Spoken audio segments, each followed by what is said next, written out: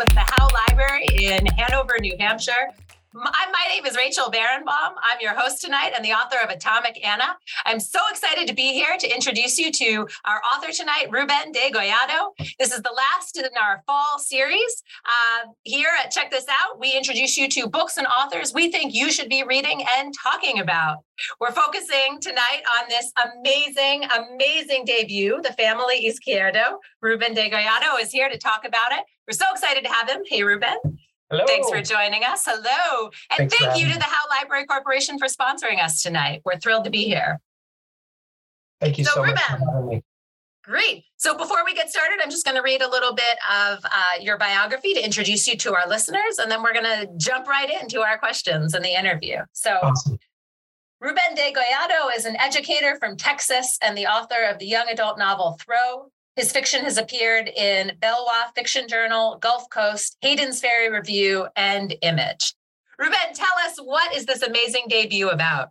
The book, The Family Izquierdo, is about a family in South Texas, large, proud, boisterous family that is also beset by purportedly beset or not, you got to read the book to find out, by a jealous neighbor who has cursed them and is jealous of their success.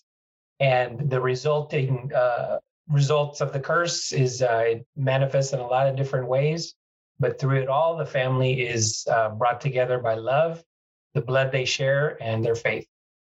Yeah. I love that. The great summary. So one of the things that really drew me to this book was I love a little bit of the backstory and that this started as a short story, right? You start with one story. I think people are afraid to start on a novel because they think they need to write the whole thing. But actually you started with one story that led to another that wove together to become this novel. So I would love to hear you talking about sort of how this came together. All right. So the very first So the book is structured in such a way that there's these vignettes that point to the past that break up the sections. But the very first of the main narrative, the very first chapter, was the first story I wrote probably about 25 years ago, titled Turroco. And that got published in Hayden's Ferry Review, a literary journal.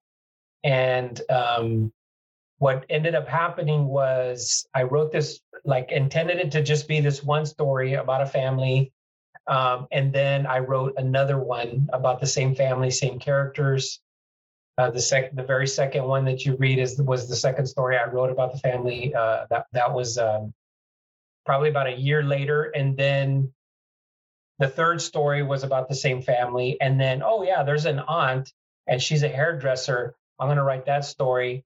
And so it ended up where I was spending all of my time as a writer focused on this one fictional family.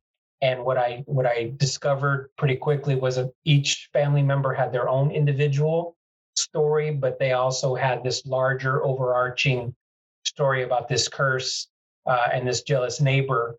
And so essentially I had at the time what I thought was a collection, but the more people who read the book, or read the manuscripts. I think you have a novel here. It's not a conventional novel. It doesn't follow the conventional structures of a novel, but it's a novel nevertheless, and that we're telling one unified story. Yeah, I loved it, right? Because we saw the family from sort of different perspectives and at different periods in time and different moments, but it all weaves together as one coherent story. So I'm hoping that I can ask you to please treat us to a little reading. If you could just read a paragraph so we can get a sense of your voice and really what the book sounds like. Will do. Thank you. This is from the chapter, What You Bury, What You Burn, and it is told, it's a story about the burning of a recliner, which they believe to be cursed. The fire soon did its work of disintegrating wood and cloth, exposing springs and frame. The foam popped as it melted away.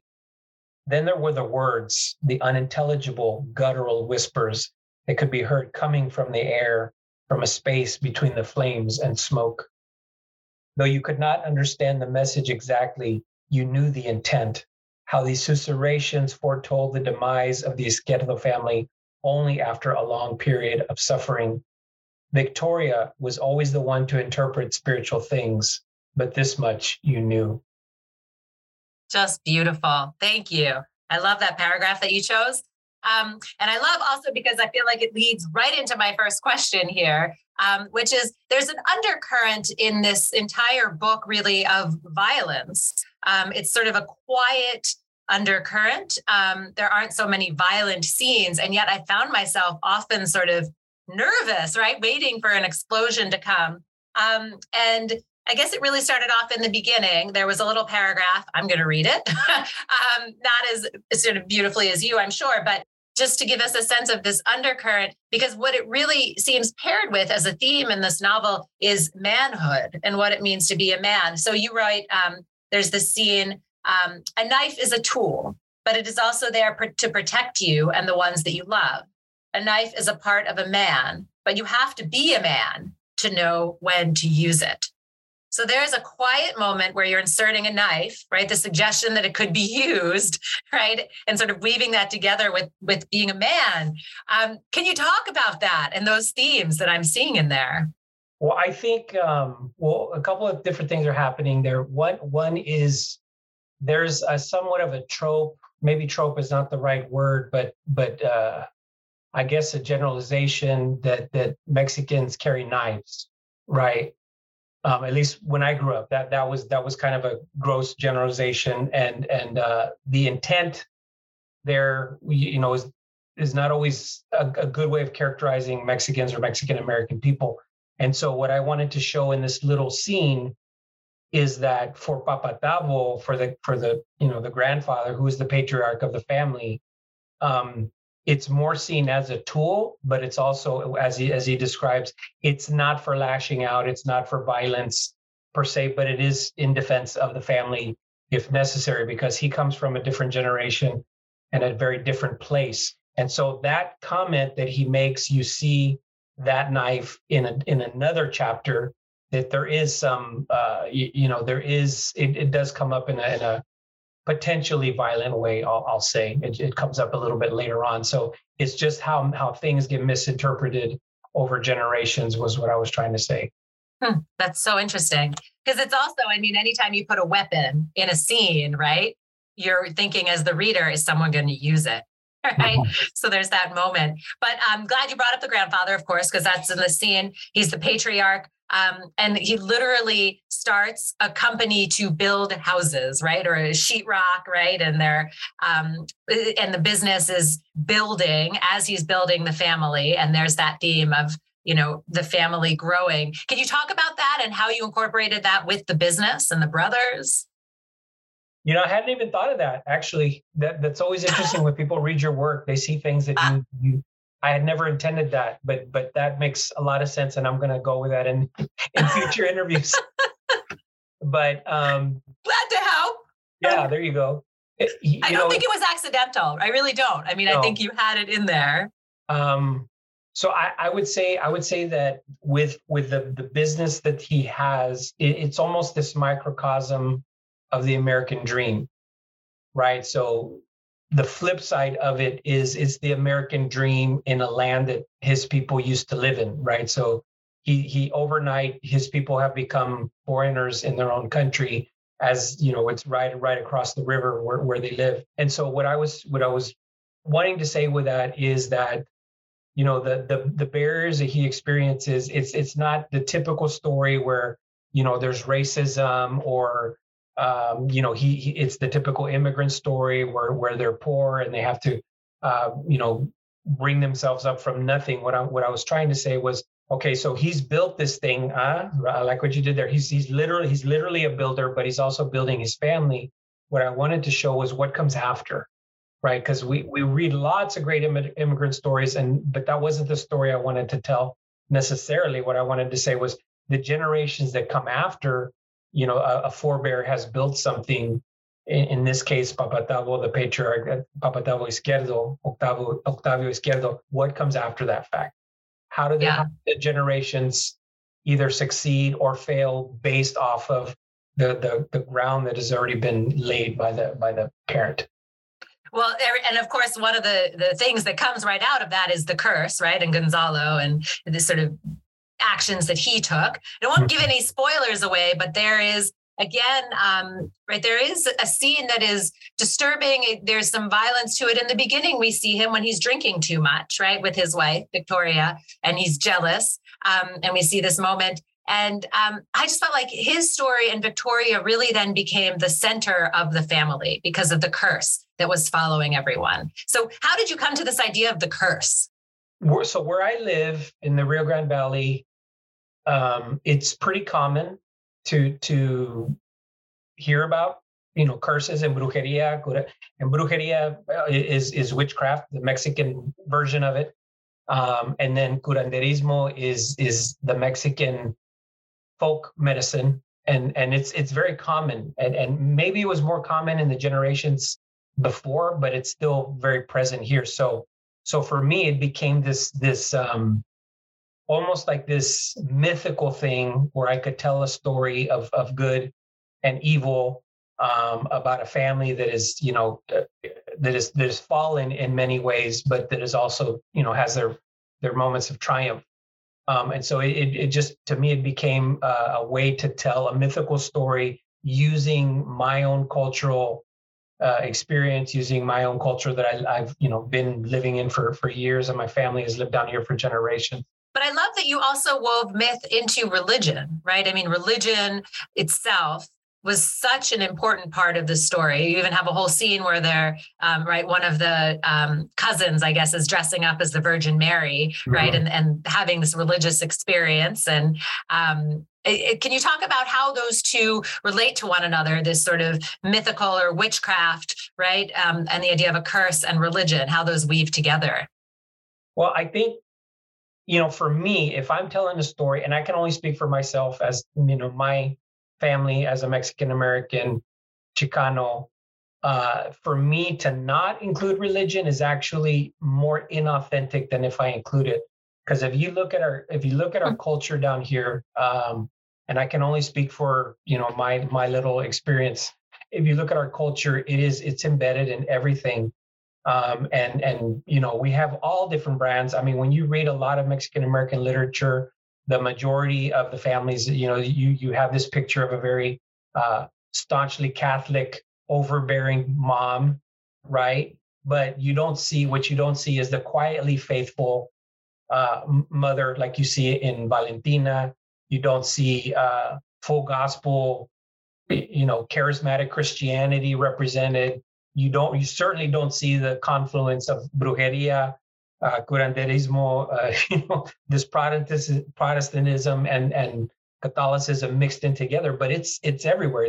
It's very present in our culture. So I was just trying to tell a story that is true to what I know and what I seen growing up, and just what I know to be true about our gente, our people down here. That's amazing. I mean, it did feel, for me, it was a different world, right? Having not been a part of it, I did feel like you really pulled me into that. And I just loved it, the journey down there. But I wanted to talk about the women in the book, and in particular, Victoria, because I felt like she was really essential character in my mind. And you went out of your way in the stories to explain that she worked as a nurse, that she could be independent, right? She wasn't relying just on her husband, that she could walk away.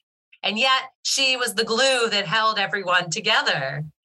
And I just love that. And I would love to hear you can you talk about Victoria and tell us how you thought about her?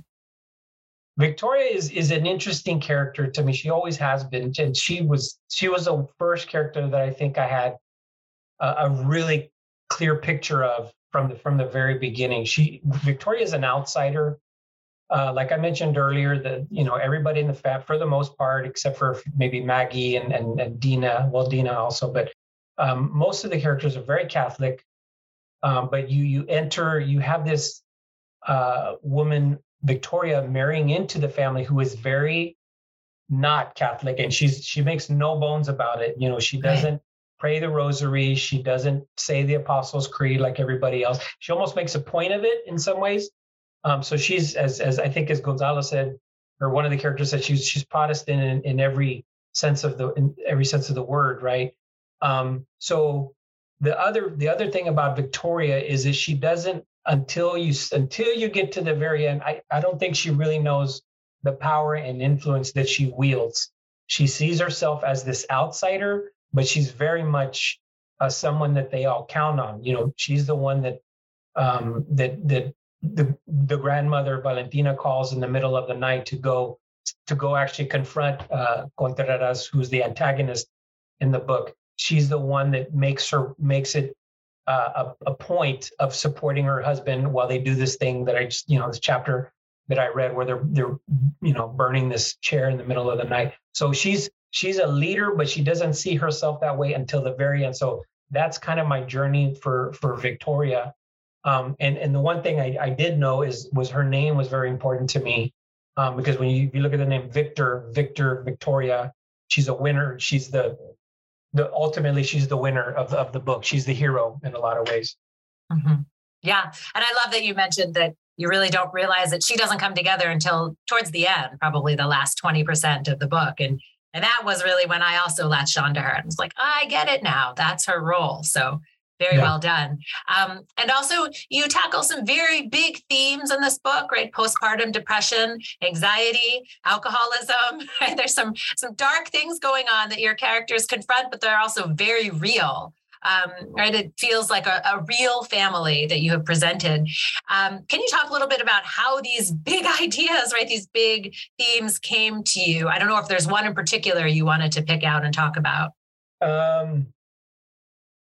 Wow. That's a big question. Let's talk about anxiety. When you like throw it out there, I'm like, yeah, I did a lot. Like I put a lot of stuff into that book. I'll take postpartum depression. Let me just, to deal with the question in a larger sense. I'll get specific. So in the Mexican American culture, I would argue, and people may disagree, but in our culture, we don't talk about mental health. I mean, I think we've gotten better about it, but growing up, mental health was not something that we talked about a lot. And I wanted to have a conversation. I'm no expert in mental health, but I certainly wanted to begin a conversation with this book.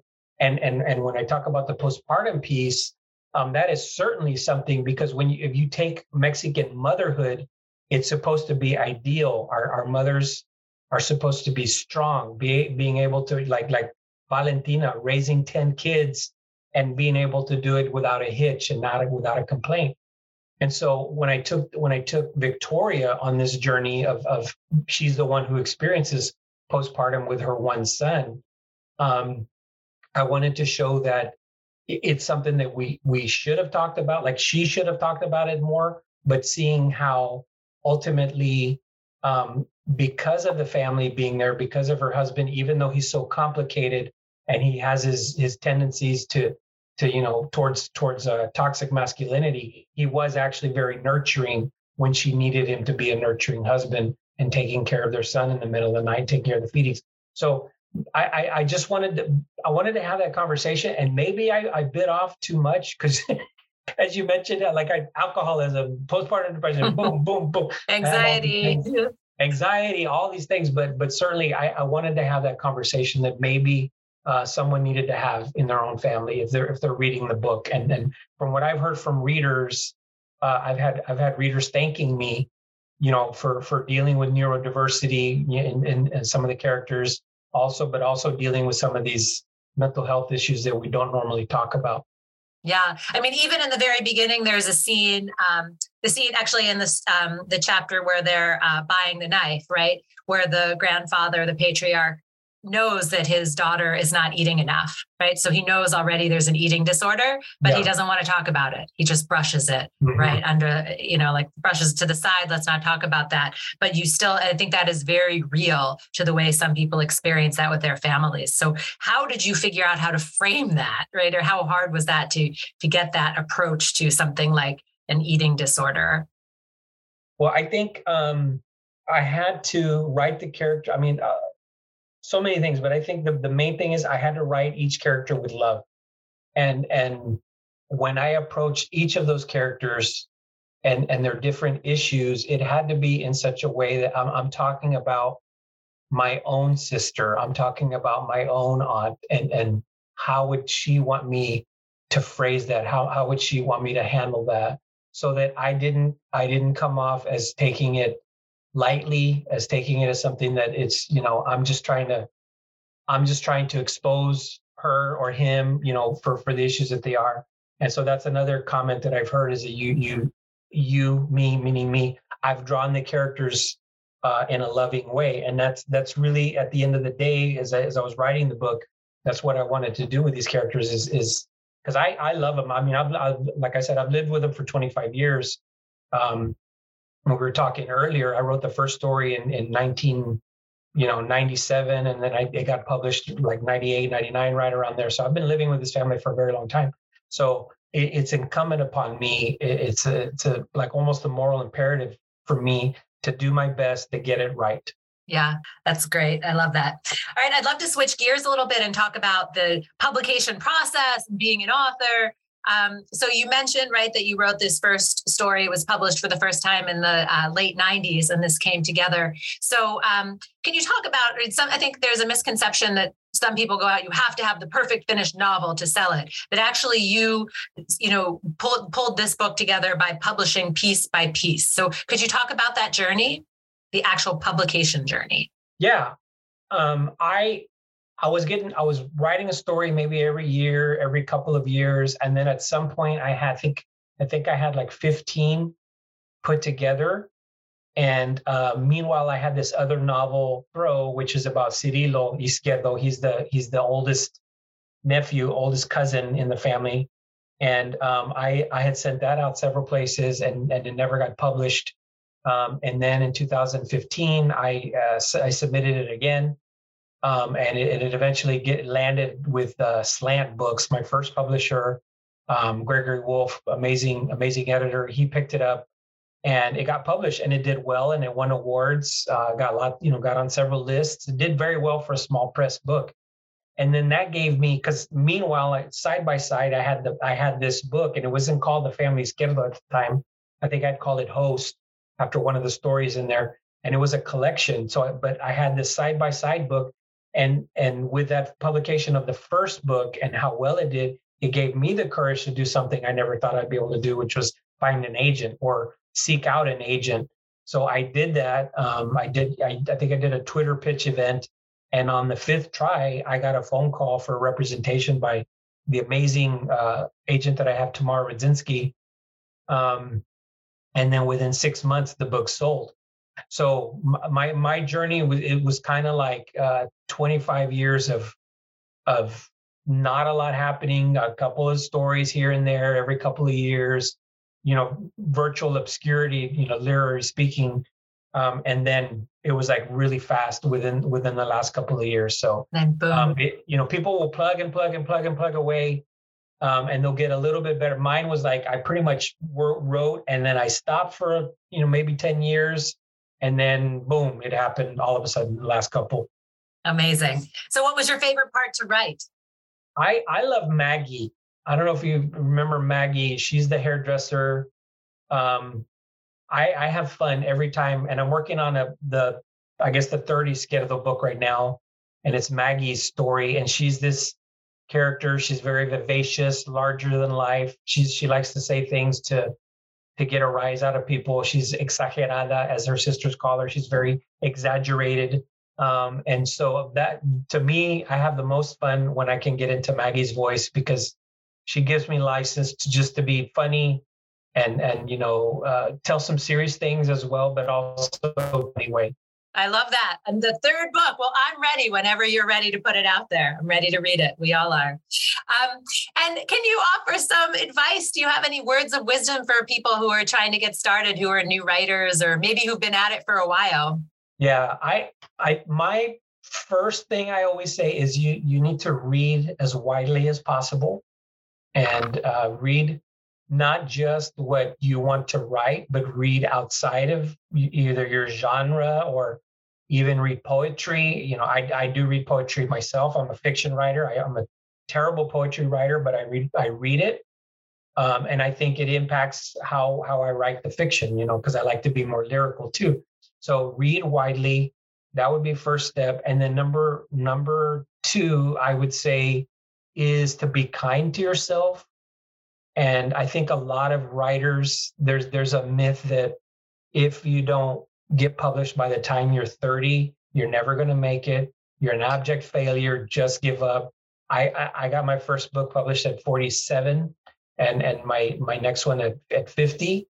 So I don't think, people should be as harsh to themselves as they are. I would say be kind to yourself and remember that your timeline is your timeline. Yeah, that's painful to think you have to be published by 30. Whew, yeah. That's a lot of pressure. I believe that. I believed that for a lot of years. And when it didn't happen, I hit 30. And when it didn't happen, I thought, well, I just need to give up because they only want to read, books by younger authors. I mean, I think in a lot of ways we've given youth more importance in the writing world than I think that, writers actually believe in themselves, But there's a wisdom to your stories, right? That was built in through all those years. Yes. I believe it. I saw it in there. So I also want to ask, listeners love to know, what was the hardest part about your publishing journey? I mean, you've mentioned a few things, but what sticks out in your mind as the hardest part about getting this book published? Oh, the waiting. Oh my goodness. So I knew the book had been published probably about 18 months before we were able to announce it. And I don't know if you've experienced that yourself being an author, but it just seemed like it took so long to just be able to announce it. And then once it was announced, it's like, okay, it's coming out in another 18 months. Oh, so it's like, to me, the hardest part of this whole journey has just been waiting for that publication day. And so when September, 6th came around, it was like, finally, I get to do that. And so now, the waiting part now is like, okay, we've submitted to some places. Am I going to get any awards or anything? So now it's more waiting. Yeah. So, right. Well, of course you did. You've gotten amazing reviews and you've been listed for all kinds of lists and accolades. It's amazing. So it took 3 years from the time you sold the book until it was published. Maybe I'm overshooting it, but it seemed like that. Yeah. Yeah. Right. Because I think people often think writers are overnight successes and they don't think about the fact that actually it's been 30 years or 25 years, right? Yeah. This book has been in the making and in the works. Yeah. I just remember waiting a long time. And then I think I sent a few vague, hey, I have some good news, but I can't tell you what it is, tweets out there. But, that's not as gratifying as, sending that clunky publisher's marketplace right. screenshot. Yes. That everybody, always blows up to try to read what kind of deal you buy and stuff like that. Right there. That is one of the secrets that every writer should be talking about, right? That moment where you get to put out that screenshot. It's amazing. Yeah. So I wanted to ask really quickly, because we only have a minute left, what is it that you want people to take away from this family Izquierdo? I mean, they're so deeply in your, I would say in your kishkas, which is a Yiddish word for in your soul, right? In your heart. What is it about this family that you want us to be taking away? I would say that despite trials, tribulations, family prevails, faith prevails, and despite all of those things, those family and faith for me, those are the two most important things. And I would say, if you get nothing else from the book, that's the two things that I would say. Family and faith. Well, that's beautiful. Ruben de Gallardo, thank you so much for joining me. Congratulations on this amazing book, The Family Izquierdo. It's beautiful, beautiful book, beautiful cover. Thank you so much for joining us today, everybody who's listening. This is the end of our fall series of Check This Out here at the Howe Library in Hanover, New Hampshire. Thank you again to the Howe Library Corporation. Thank you to our amazing producers today, Jared Jenish and Megan Coleman. We love the hard work that you put in and really appreciate it. Join us again this spring when the series kicks off again. We'll have 6 new amazing authors that we think you should be reading and listening to and talking about this spring. Thank you, everybody. Have a great winter. Thank you.